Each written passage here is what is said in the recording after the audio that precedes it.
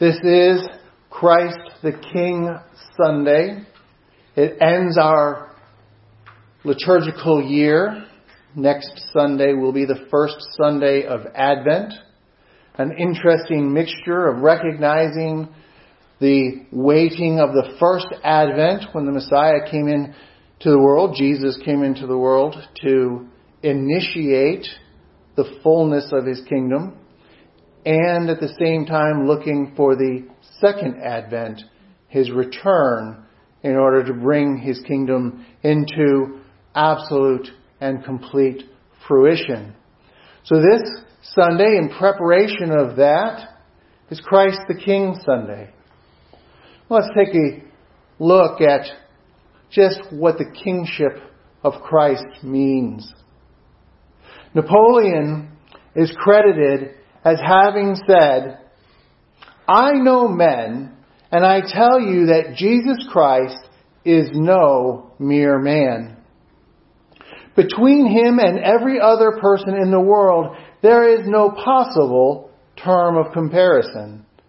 Alexander, Caesar, Charlemagne, and I have founded empires. But on what did we rest the creation of our genius? Upon force. Jesus Christ founded His empire upon love, and at this hour, millions of men would die for Him." I might add that in each of the cases of Alexander, Caesar, Charlemagne, and Napoleon, and in the cases of every king, prince, prefect, and potentate since, the empires that they have founded have had clear boundaries. Kingdoms, countries, empires are all bits of the earth's surface lined off by imaginary lines. How do we know when we cross from one country into another? Particularly in Europe, where the countries are so small that they're small enough to be states in the United States. Well, there is a line there.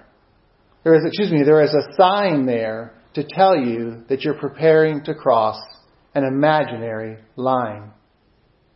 Sometimes there is a language difference, but not always. That would be a tip-off, but you wouldn't know because there was something distinct in the geography, simply because an imaginary line has been drawn. When the language isn't different, you don't even have that to tip you off. How do you know when I have crossed, or you have crossed, from Germany into Austria, for example? There's a sign to mark the imaginary line. How do you know when you cross from Wales to England to Scotland? Other than some difference in accents, which most Americans won't notice, there are signs there to mark the imaginary lines. Language different or not, nobody would ever know they've crossed from one country, one kingdom, one empire to the next if it were not for the signs that mark the imaginary lines. But we prize, we value, and we defend those imaginary lines. Remember the words of Napoleon. Alexander, Caesar, Charlemagne, and I have founded empires. But on what do we rest the creation of our genius? Upon force. Imaginary lines protected by real force. What else do we know about these kingdoms of this world? Well, they're temporary. Every last one of them. The country of France is shaped much differently, and I'll say much smaller, than France was under Napoleon. The Frankish Empire under Charlemagne, well, it's been divided into multiple countries, France being just one of them. The Roman Empire of Caesar in no way exists anymore, and its former greatness, well, it's only recognized now in a few existing roads and ruins. This is not news. Anyone who has looked at old maps in history class can tell you that the imaginary lines of the kingdoms of the world are rather fluid and change frequently. Kingdoms of this world are temporary. Next, along with the kingdoms, the kings themselves are temporary. We began with the quote attributed to Napoleon. Now, Napoleon lived his life between 1769 and 1821. And there were plenty of rulers of France before him, and there have been many since him. He spoke of Alexander and of Charlemagne and of Caesar, all in the past tense. They were both long dead and no longer exerting any influence.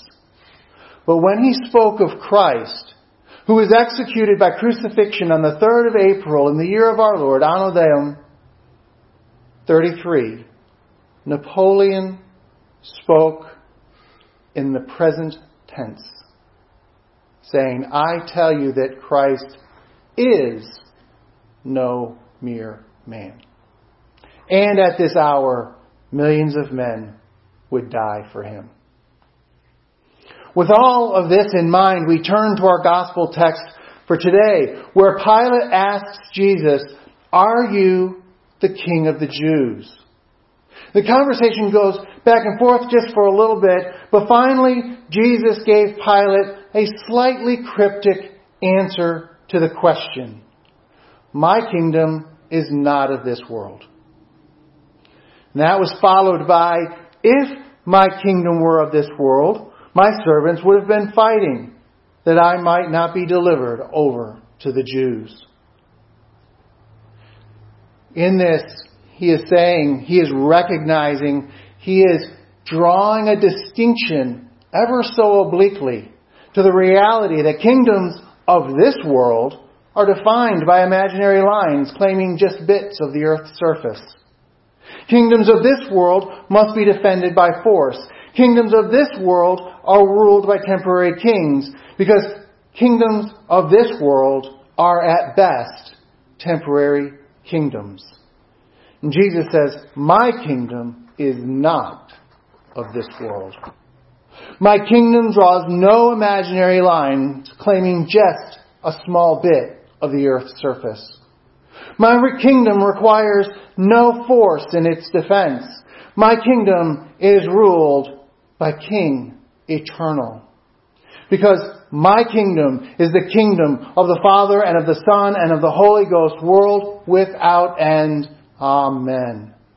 He could have gone on to say, I will be crowned in your attempt to crucify me.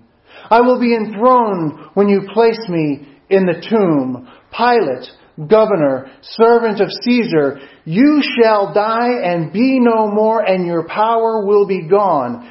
Caesar, the one you serve, shall die and be no more, and his power will be gone. But when I am put to death, you will see that I live forever. And in 1800 years, the man considered the most powerful man on the face of this world's surface will confess that I am more powerful than he.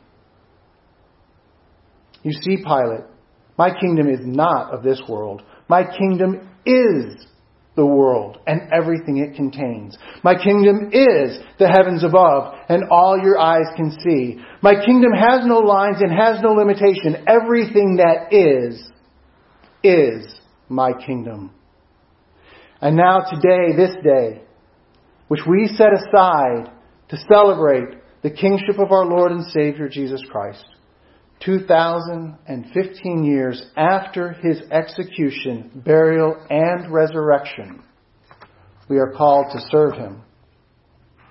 St. Ignatius of Loyola encourages us to see Christ our Lord, King eternal, and before him the entire world, which and each one, that being us, he calls and says, it is my will to conquer all the enemies of the world, defeating the power of sin and the destruction it causes, and so to enter into the glory of my Father. Therefore, whoever would like to come with me is to labor with me, that following me in the pain, they may also follow me in the glory. The only question left is, will you answer the call of Christ the King. Amen.